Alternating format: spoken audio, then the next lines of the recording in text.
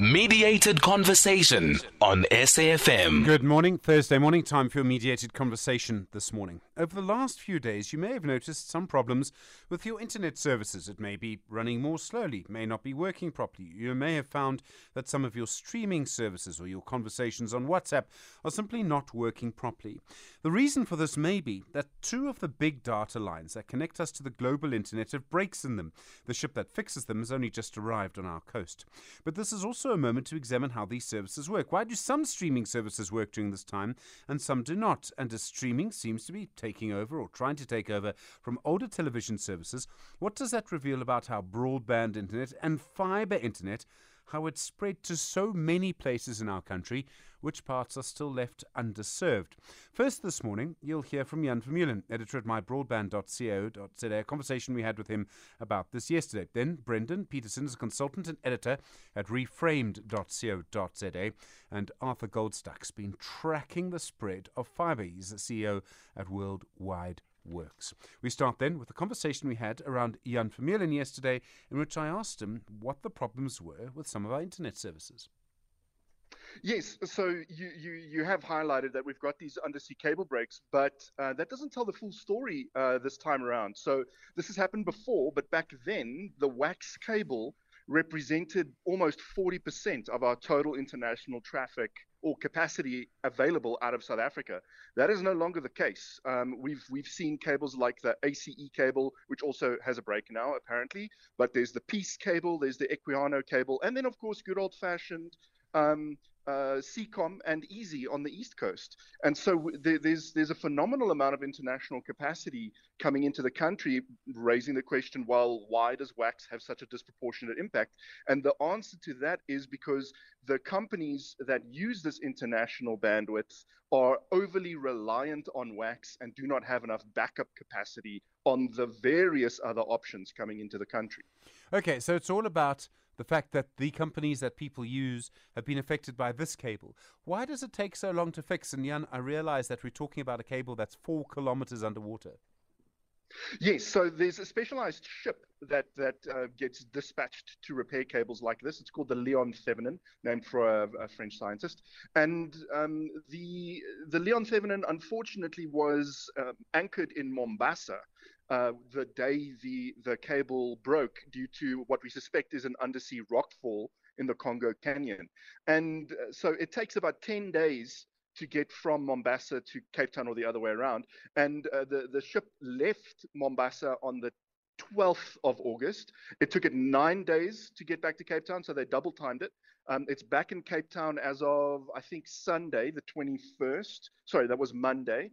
And so now it needs to resupply and then head for 3,500 kilometers north, find the location of the break, bring that cable up onto the deck of the ship and fix it. So that's going to take probably at least another 2 weeks.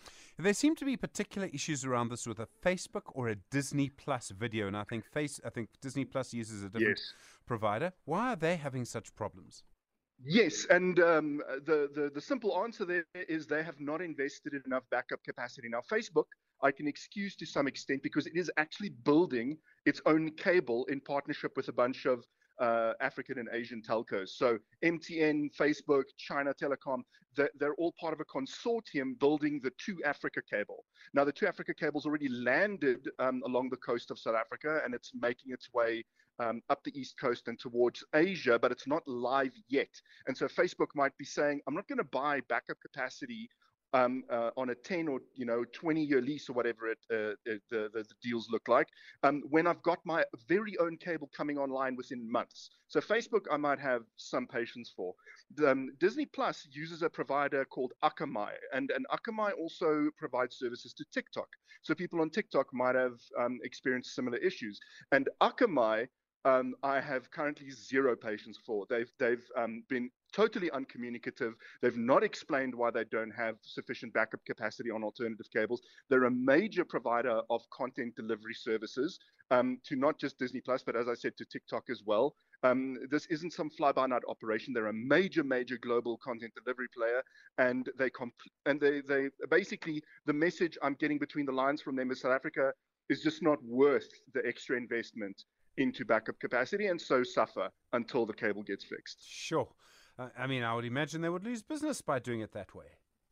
Well, that is the risk, and I certainly hope Disney is reading them, and ByteDance, TikTok, is reading them the riot act over this, because what we've also seen Facebook and Akamai do is they then, all the traffic that would have come from our houses via our internet service providers to local servers in Johannesburg, Durban, and Cape Town, that traffic is being rerouted internationally. So in Facebook's case, they were rerouting us to Kenya and Europe. I think somewhere in Spain, and in Disney's case, I was, I had to conduct my own tests because everybody in the industry was so uncommunicative, and so I was doing my own routing tests for Disney Plus, and my traffic was being routed to Malaysia. And what that does is it shifts the problem from Facebook and Akamai purchasing the undersea capacity back onto our local internet service providers. So, the AfriHosts and the MWebs and the Web Africas of the world are left scrambling to get additional capacity for traffic that they were not expecting. And it just exacerbates the problem and it slows everything down. So now, instead of just Facebook and Disney being slow, everything else gets slowed because the poor internet service providers are buckling under the pressure. Jan Vermeulen from MyBroadband.co.za speaking to us yesterday and just explaining some of the technicalities behind all of this. You with SAFM, your mediated conversation continues around how information actually moves. 20 minutes to 9. Brendon Peterson is a consultant and editor at reframe.co.za. Brendon, good morning. Thanks for your time. Thanks so much, Stephen. I find this issue of why some streaming services are sort of more reliable than others so interesting. Are there big differences between how they actually work behind the scenes? I mean, the short answer is no. The slightly more complicated answer is slightly. Jan actually hit on some of it with what he was saying about capacity. So if you look at a platform like Netflix, for example, right, sort of arguably the oldest, most well-known name in the game, Netflix, what they're very good at is the compression. So, a large data file, could say take up, I don't know, 2 gigs or something. The way they're transmitting it is obviously compressing it down so they can stream far easier to your device, whatever you're watching it on. So you're still getting great resolution, but it's also not taking up as much time to get there. They have probably the best compression algorithm in the game, and that's not something they're going to share. But the other advantage that they have is they're using Amazon Web Services, AWS, for most of their entire platform. And AWS has servers all around the world. They're not sharing those locations, but definitely have some in Africa as well. So the proximity as well as that compression, is making things a lot easier for them as opposed to other people. So when I press play on a movie or a series, or more accurately, Brendon, when my children press play on a movie or a series, where's that information coming from? I mean, I realize it's produced often by, say, I don't know, an American company or a Nigerian company, whatever. It's on a server. Where's the server? How is it traveling around the world to get to me? So that's where it becomes more complicated because, like I said, for example, Netflix uses Amazon Web Services. Other companies may not have chosen to go with Amazon. As Jan said, Akamai is also quite a big one for certain platforms. You've got things like Google, you've got things like Microsoft servers. So different streaming platforms are partnering with different companies for that capacity. And those companies, obviously, whether it's a Microsoft or a Google or an Amazon, have their servers located in different places around the world. So you may get your stuff, or your kids when they're pressing play, they may be pressing play on Netflix, and then one show might be streaming coming from a server in Africa, but the next show may have been stored on a server, in Malaysia or in the US. It depends on how these companies have structured their setup and also their sort of redundancies and their backups to make sure that certain things don't fail. Would I really notice the difference? I mean, does it matter where it is? Does all that matter the size of the pipe, by which I mean the speed of the connection? I mean, it does if you have a situation like what's just happened now, where the cables go down. So, there's an undersea rockfall, whatever the case might be. If the server is located in Africa, well, then you should be pretty much fine in those circumstances. If the server is situated in, the EU or in the US, you're going to have a different issue. So then you might see different services working, or you might see, services working slower. So ideally, you do want it to be in the same, country or continent that you're in. Can the streaming services sort of control all of this? I mean, I know sometimes you hear in this game sort of throttling. Do streaming services do that? I imagine they don't. They'll just lose business if they did. I mean, it's a bit of an interesting one because they obviously, like any service, whether it's a Twitter or X or whatever it's called these days, you want to make sure that if a server goes down somewhere, you've got another server that's up for backup and redundancy, so that your users are not actually experiencing an outage, because that's lost business to you. So most companies would look at investing in backups, but not everybody does. And sometimes they're going for the more cost-effective option, which works 90% of the time, but there could be that 10% where it just doesn't.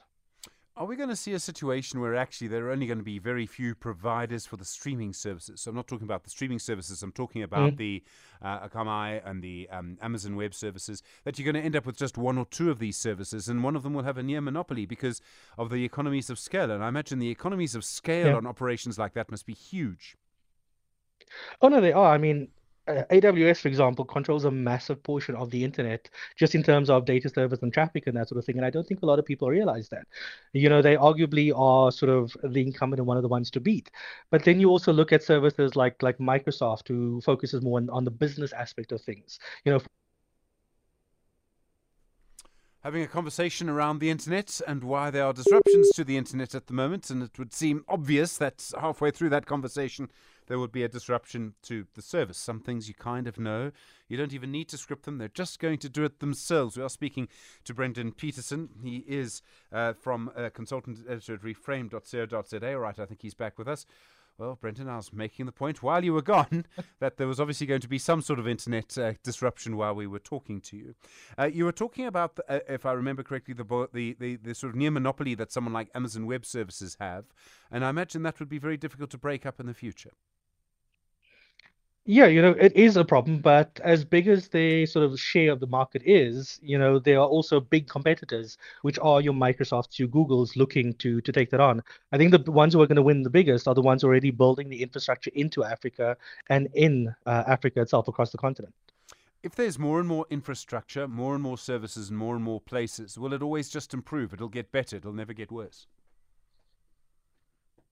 The hope is that it's going to get better, but the problem is also, as the scale builds, there's also more scale increasing on the demand side of things. So it's how do you manage that infrastructure versus the demand as well to make sure you're meeting the demand? Because it's not just, these servers are not just being used for streaming service, they're being used for everything.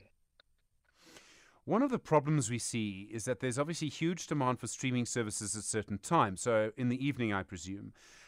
Is that the peak time for internet use in South Africa, or does internet use peak time really track working hours?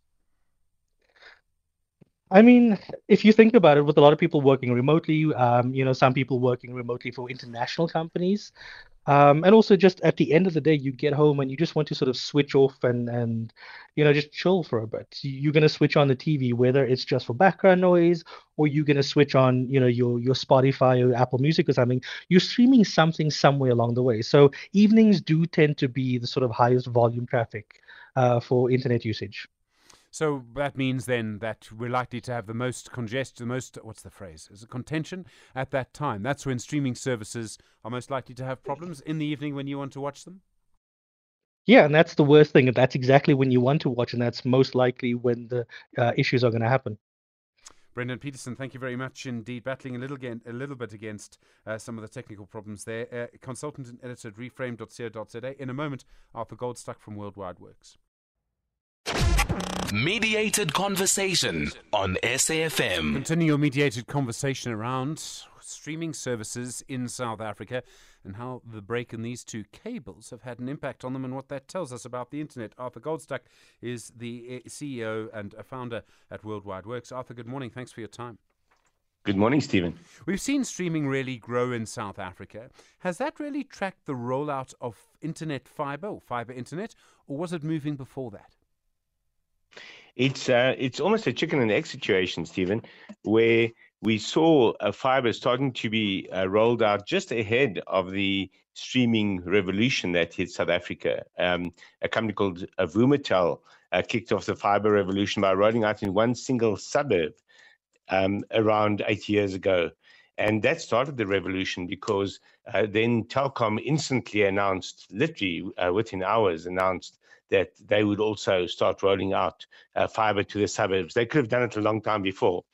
And Vumatel wasn't responding to the, excuse me, to the streaming revolution, but they were certainly ahead of that revolution, and they helped foment that revolution, because what we then saw was very shortly after that rollout began, Showmax was launched in South Africa, and Netflix came a few months later.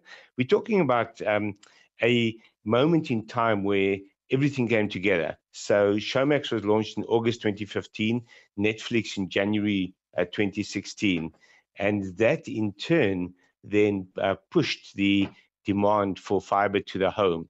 There was already a strong demand for fiber to the business. A lot of small businesses and office parks especially wiring up to the fiber providers. A range of different kinds of fiber providers also emerged. And then along with that, all the new undersea cables that Jan spoke about earlier made it possible for service providers to get cheaper international bandwidth to connect to their terrestrial fiber grids in South Africa. A company called Dark Fiber Africa was wiring up the cities, mostly for business users, but then in turn, that allowed the likes of Vumatel to connect to their grids and to connect the homes. So it was almost a perfect storm that occurred around 2015, 2016. But it's been building up ever since then. And of course, with the huge demand for streaming and the big success of Netflix in South Africa, as well as Showmax, we saw all the other big streamers arrive in this country as well. And now we really are spoiled for choice, but unfortunately not spoiled for price.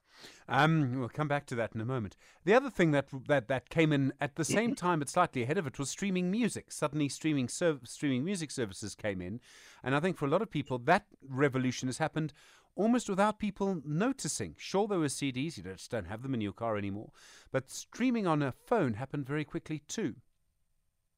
Yes, indeed. We actually had a service in South Africa that was ahead of the international services, and that is called Simfi Africa, which is now integrated into MTN's Ayoba app. But that was fairly quickly supplanted by Spotify when it came into South Africa, and then sometime later, Apple Music. But Spotify really dominates the game globally as well as in South Africa.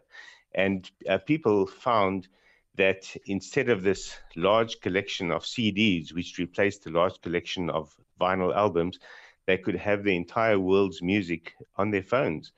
It was such a no-brainer that the shift happened almost overnight, and the CD market died almost overnight, globally as well as in South Africa. So, okay, without fiber, this probably wouldn't have happened. But at the same time, the price that you pay to access the internet on your cell phone has also gone down. Is it really feasible now to stream video content, so streaming services, on a cell phone, or is that still very expensive?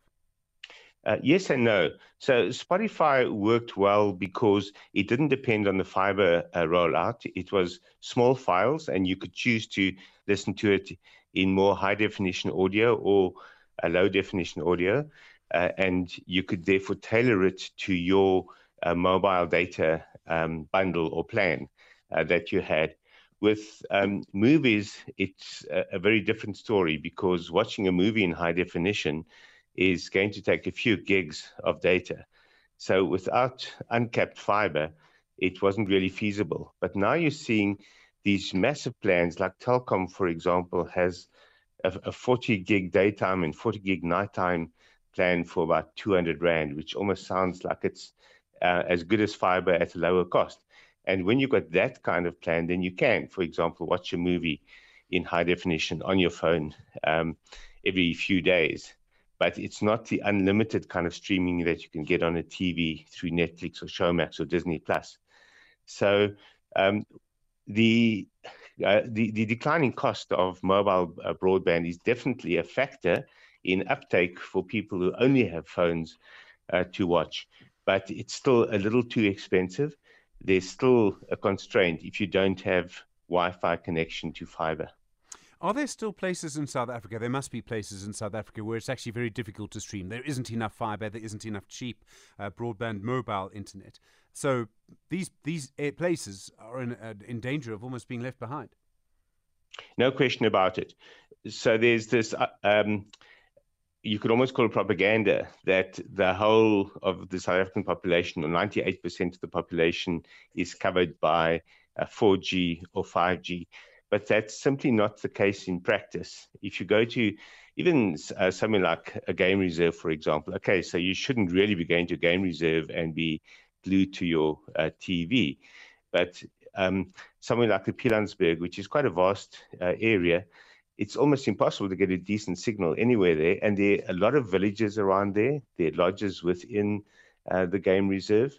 And it's in a highly populated area, let's say a densely populated area, that is very poorly served by mobile broadband, and certainly a limited extent of fiber connecting those areas. So that's also a factor of the cost of laying down fiber, because it's fairly expensive to trench fiber. The fiber cable itself is cheap, but the trenching is an expensive exercise. What we now have rolling out from various providers is something called air fiber, which is literally fiber cables running along telephone poles. And that is bringing down the cost of fiber access dramatically. But it's still a slow process getting it out to the more rural areas. Do you expect that that's actually going to be resolved? Or could it take a very long time before people are actually able, across the entire country, to get the kind of internet that people in urban areas have? I think it's going to happen a lot faster than anyone imagines, because, in fact, the urban fiber rollout has been a lot quicker than people expected. People are quite shocked sometimes to discover just how widely fiber to the home has now extended in urban areas, and even in township areas. It's now fairly widely available. And the providers, people laying down these cables, providing the services, the internet service providers, are now going to look at the next growth areas. And that, of course, is the more underserviced areas. So we will see that shifting fast. Arthur Goldstuck, thank you so much, CEO at Wide Worx. Really appreciate the time. Brendon Peterson is a consultant and editor at reframed.co.za, and Jan Vermeulen starting us off today, the editor at MyBroadband.co.za. We will see you again tomorrow. Thanks for being with us today from Mpho, Mstanza, Mdu, myself. Look after yourself. You are there, SAFM. Enjoy your Thursday. Leading the conversation, 9 o'clock.